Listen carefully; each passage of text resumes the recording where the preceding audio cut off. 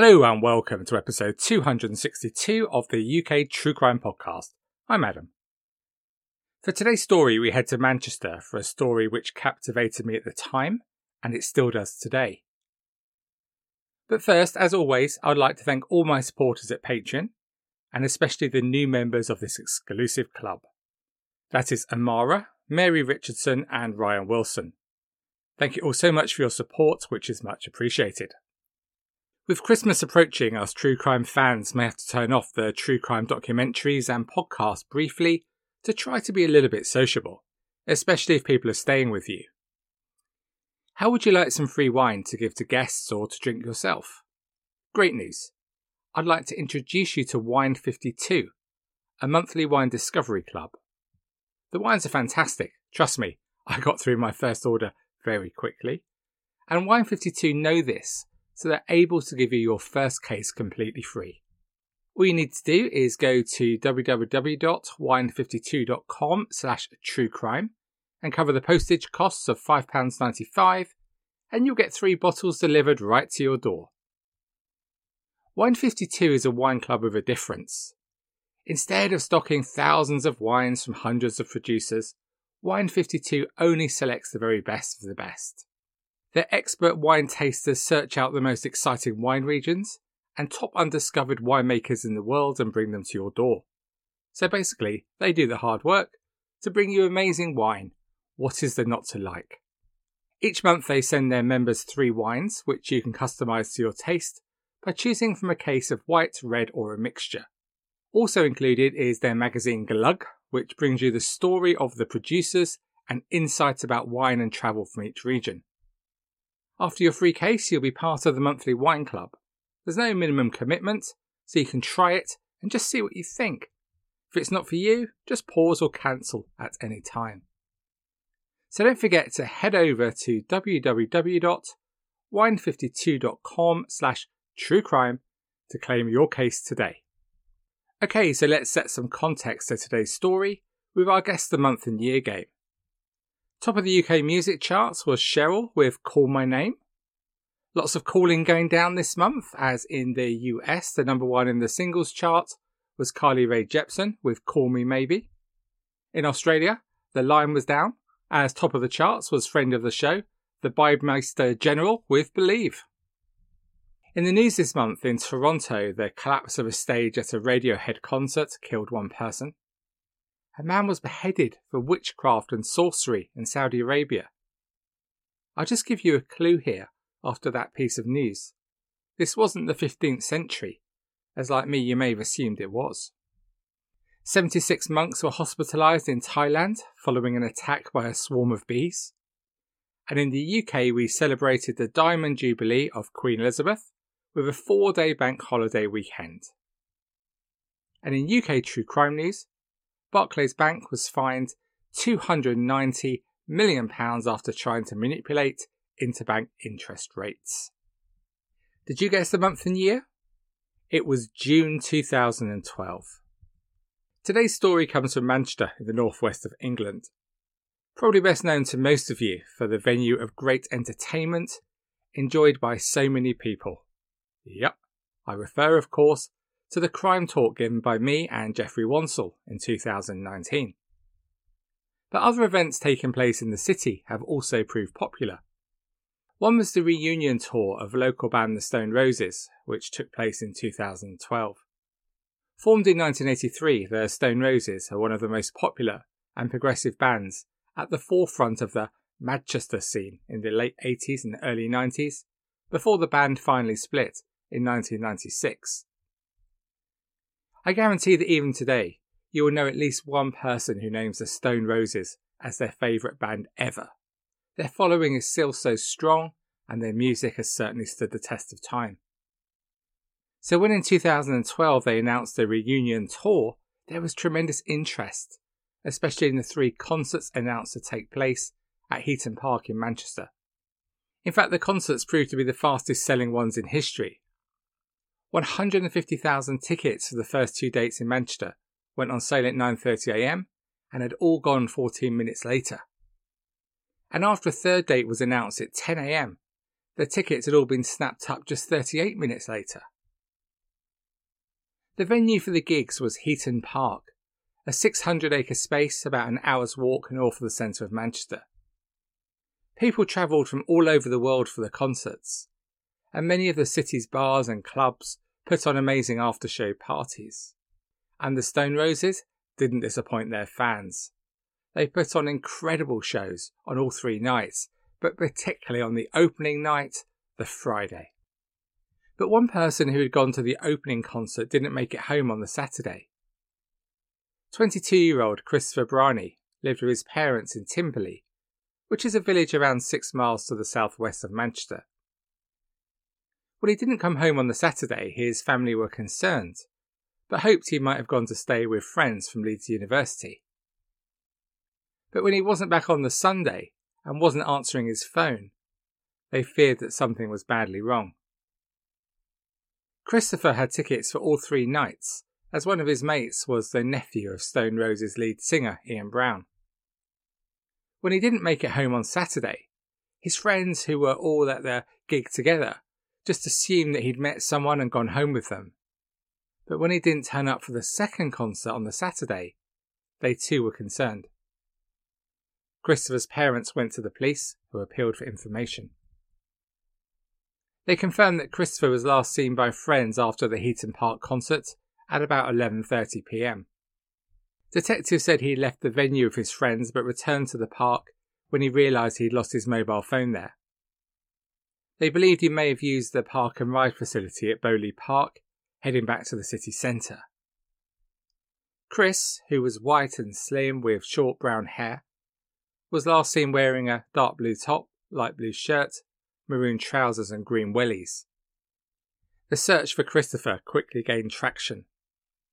The Stone Roses made an appeal via their website to anyone who was at the concert, and a Facebook group helped find Christopher Brani, gain lots of followers, including me, eventually topping 100,000 people, as everyone tried to share information to help find Christopher. I think it captured the imagination of so many people, as it was a situation that so many of us listening to this podcast today have experienced. A busy venue for an event, getting separated from your friends, and making your way home amid all the crowds and confusion can be tricky. But we all eventually made it home, right? So just what had happened to Christopher? Detective Chief Inspector Melanie Linton, who was leading the search, said, "Christopher's family are clearly very worried about him and are desperate for any information relating to his whereabouts. There were dozens of coaches in the car park with destinations all over the country. Chris could easily have got on one of these coaches. Did you see him or speak to him? I would urge anyone with any information to contact the police. This could be vital to our investigation and provide some much needed answers for his family. Christopher, if you see or hear this appeal, we would ask that you make contact with us or your family as soon as possible." Detectives looked more closely at Christopher's life to see if there were any clues there possibly explaining his disappearance. He seemed to have grown up in a very happy and stable home before heading to university in Leeds. He seemed to be popular, with a large circle of friends, and he worked in a bar called the Green Room, where he specialised in creating incredible cocktails. His social media pages, especially his Instagram, showed a number of these cocktails he created, and just days before the Stone Roses gigs, he launched a special Stone Roses cocktail. His main interest seemed to be music, with Christopher being a huge Beatles fan, playing the guitar, and he was a regular at music festivals. Days later there was an update. Christopher's phone turned up in Edinburgh. Had he gone there either through his own choice or against his will? Or had his phone just been picked up by a fellow concert goer who just happened to live in Scotland?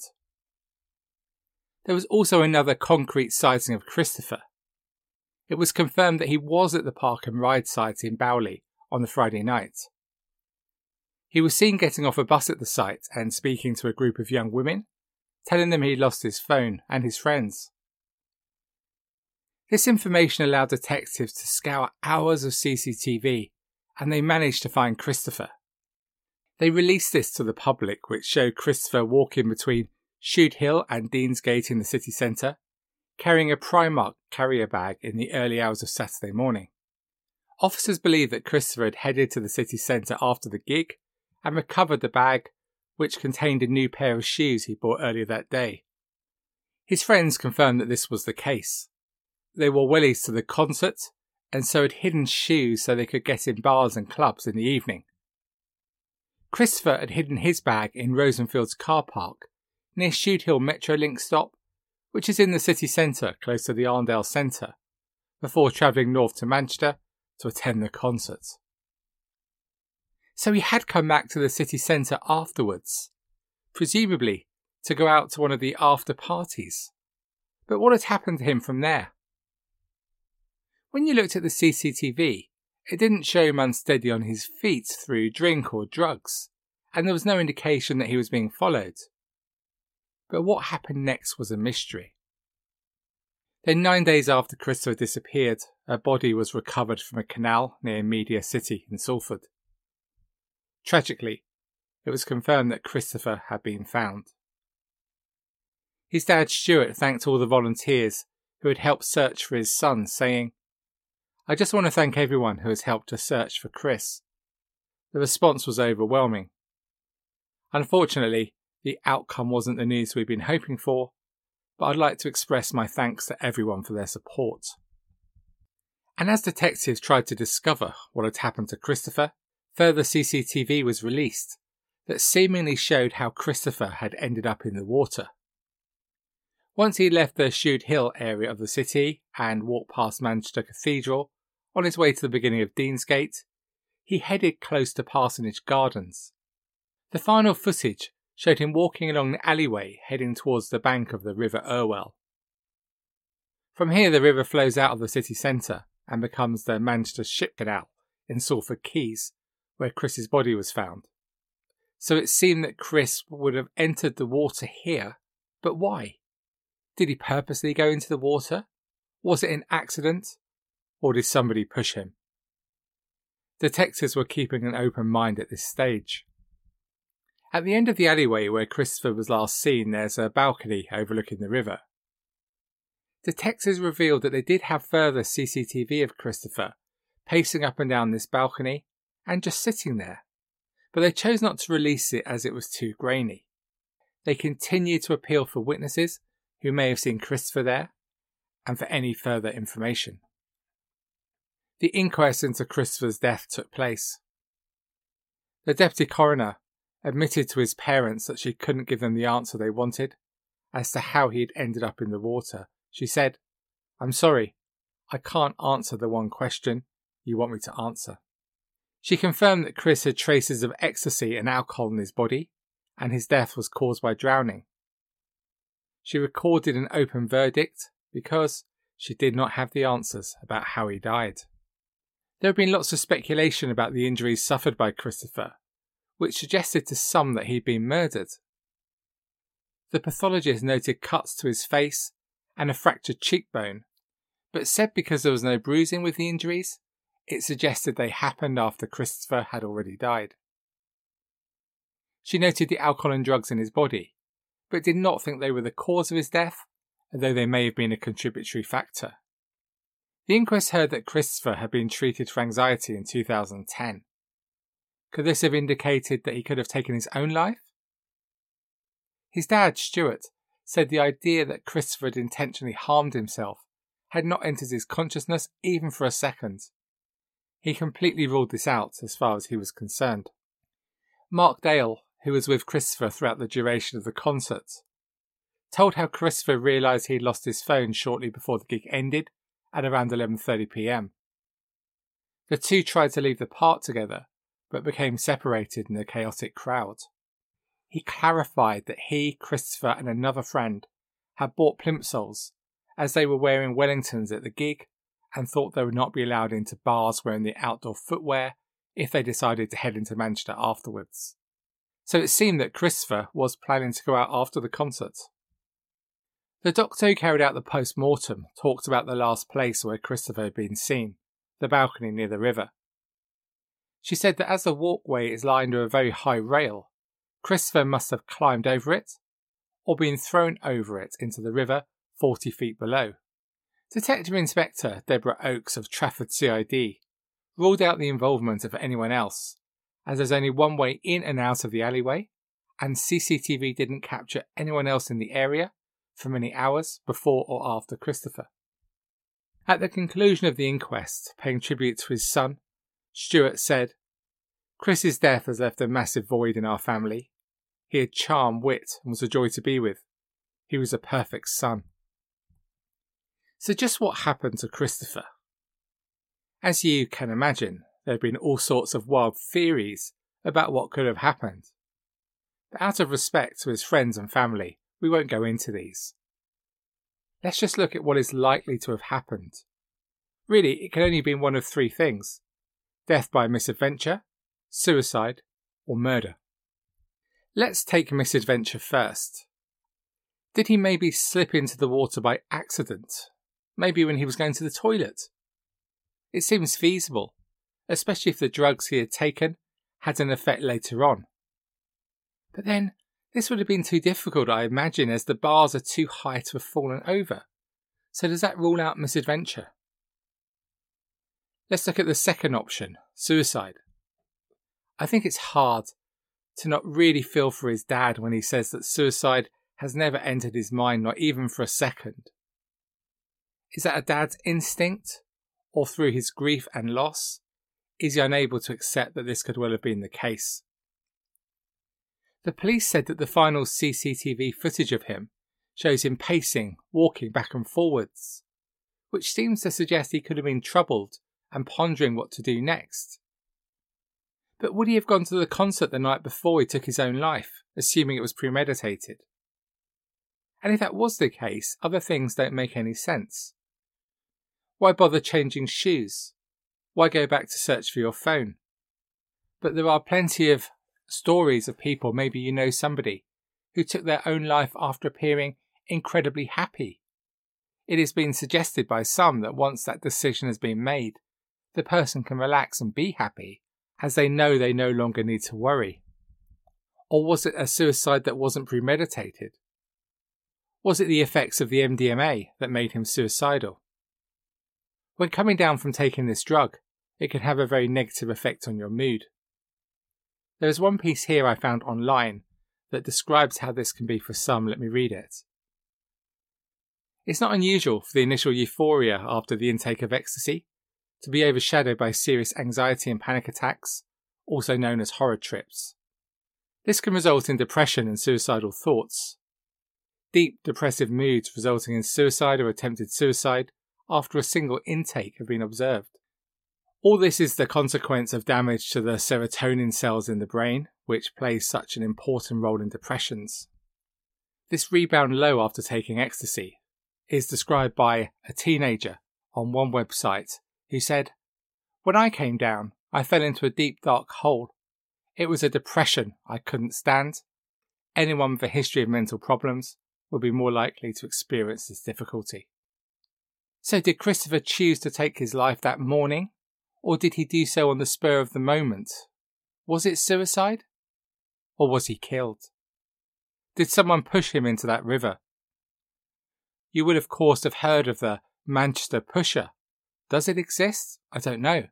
But if you want a podcast that covers this, listen to Seeing Red, which covered it in detail. But maybe if it was murder, Christopher was killed for another reason. Before we examine this, we need to go right back to the end of the concert. Why did he go back to get his phone? I think if I had lost mine, I would just have accepted it would not be found with all those people, and would just have headed back to the city centre, borrowed a friend's phone maybe, wouldn't you? I've heard it suggested there were rumours he was looking for his phone to call an ex-girlfriend who he'd only just broken up with. Or was it that he was somehow involved in drugs maybe? There is no evidence at all for this, but many have suggested that he headed to the area near the water, as it could have been an area that was used as a hookup spot or a place to deal drugs. Or could he be murdered for the contents of the bag? Again, this seems very unlikely to have been the case. Firstly, unlike the dogging spots where we hang out, very few people went to that same area that night. 2 women were seen on the balcony at 12:32 a.m, when Chris was still up by Heaton Park, and at 1:14 a.m, when again Chris wasn't there.